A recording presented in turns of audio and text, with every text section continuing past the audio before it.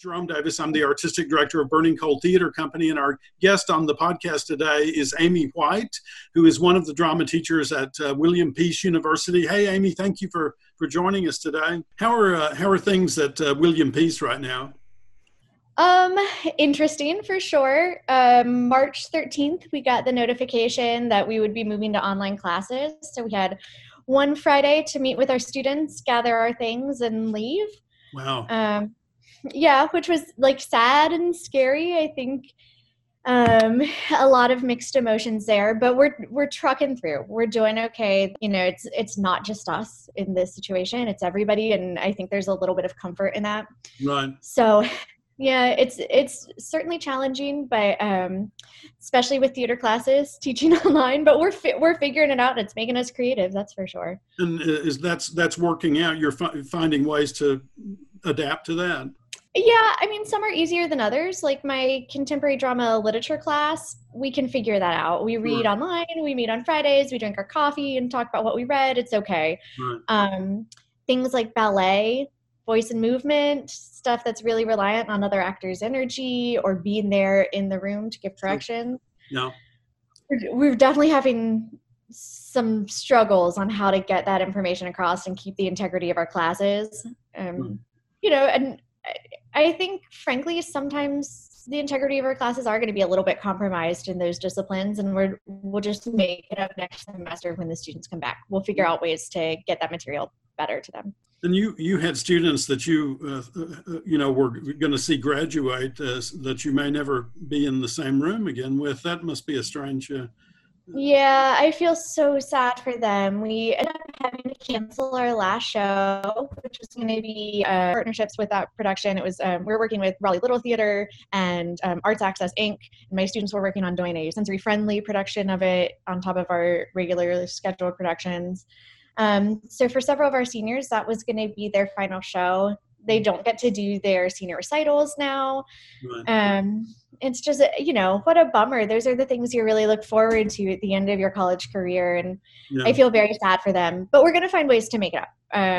If they can come back to campus next semester, we'll do senior recitals then. Campus is already thinking about how we'll do some sort of graduation ceremony in the fall for them. And, you know, we'll make the best of what we can.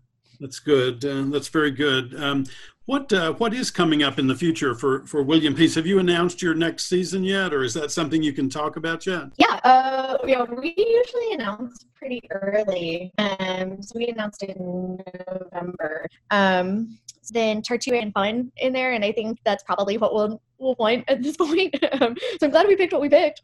Yeah, and you're directing. What are you directing? I'm directing and choreographing Chicago and directing The Wolves as nice. well. And then Wade Newhouse. Sorry. No, go. Sorry. Wade Newhouse will be directing The Wedding Singer in April, and then my fiance Brian Pridgeon will be directing Tartuffe in November. No, you and Brian were getting married this spring. Is that being derailed at all, or? How's that going on? Yeah, our wedding is May 30th. So, oh, boy. Yeah, it's on the cusp. Right now, we're cautiously optimistic that we can keep that date, but we've definitely been in touch with our wedding planners and trying to move it later in the summer if we can, because I'm not sure if we're going to do whatever is the most socially responsible thing to do, and that might be postponing, which is sad. Yeah, and I imagine with all the weddings that were scheduled in the spring now getting moved to the fall, it's not going to be easy to find a place and get hotel rooms and stuff like that. So I wish you best of luck, or as we say, break a leg with that. Thank you. Where do we stand as a society in terms of the safety net for our society, for our people? Does this pandemic reveal anything about that as far as you're concerned, or about how sort of the safety net that's available for society in general, or the arts in particular? Yeah, I mean, I think it certainly says a lot about the way we treat gig workers and their stress at this time. I have a lot of friends who are freelance contractors in the arts. Yeah. And their safety net is so much thinner than we who are salaried. I mean, that's my fiance. I think there will be more cognizance around how we protect those people in the future should something like this ever happen again. Right. Right.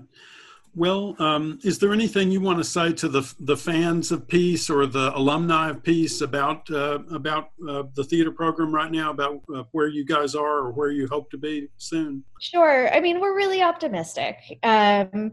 We are hoping that next fall we'll be able to continue as regularly scheduled. We're going to be as safe and as socially responsible as we can. The teachers and the students have, I think, really united at this time. And it's not just the theater department, it's everybody.